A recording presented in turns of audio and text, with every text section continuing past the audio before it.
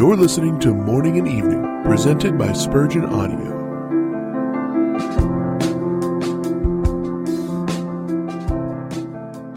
So shall we ever be with the Lord. 1 Thessalonians 4:17. Even the sweetest visits from Christ, how short they are, and how transitory. One moment our eyes see him, and we rejoice with joy unspeakable and full of glory. But again a little time, and we do not see him. For our beloved withdraws himself from us. Like a roe or a young hart, he leaps over the mountains of division. He is gone to the land of spices, and feeds no more among the lilies. If today he deigns to bless us with a sense of pardoned sin, he tomorrow may distress us, make us feel the plague within.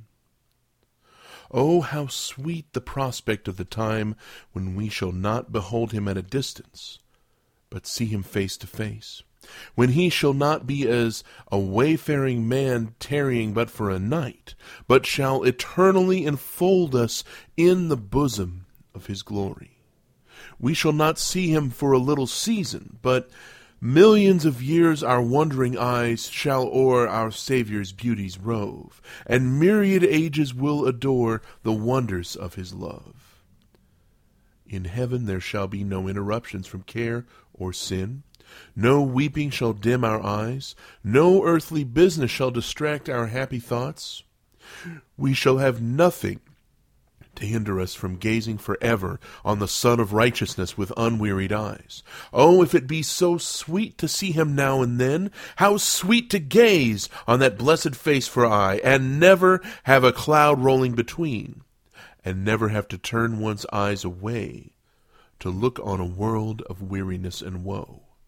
Blessed day, when wilt thou dawn? Rise, O unsetting sun! The joys of sense may leave us as soon as they will, for this shall make glorious amends.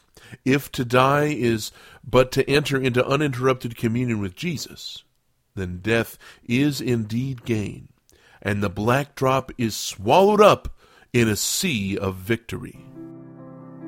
You've been listening to Morning and Evening, presented by the Spurgeon Audio Podcast. For more information about this podcast, you can visit spurgeonaudio.org. You can also email us at spurgeonaudio@gmail.com.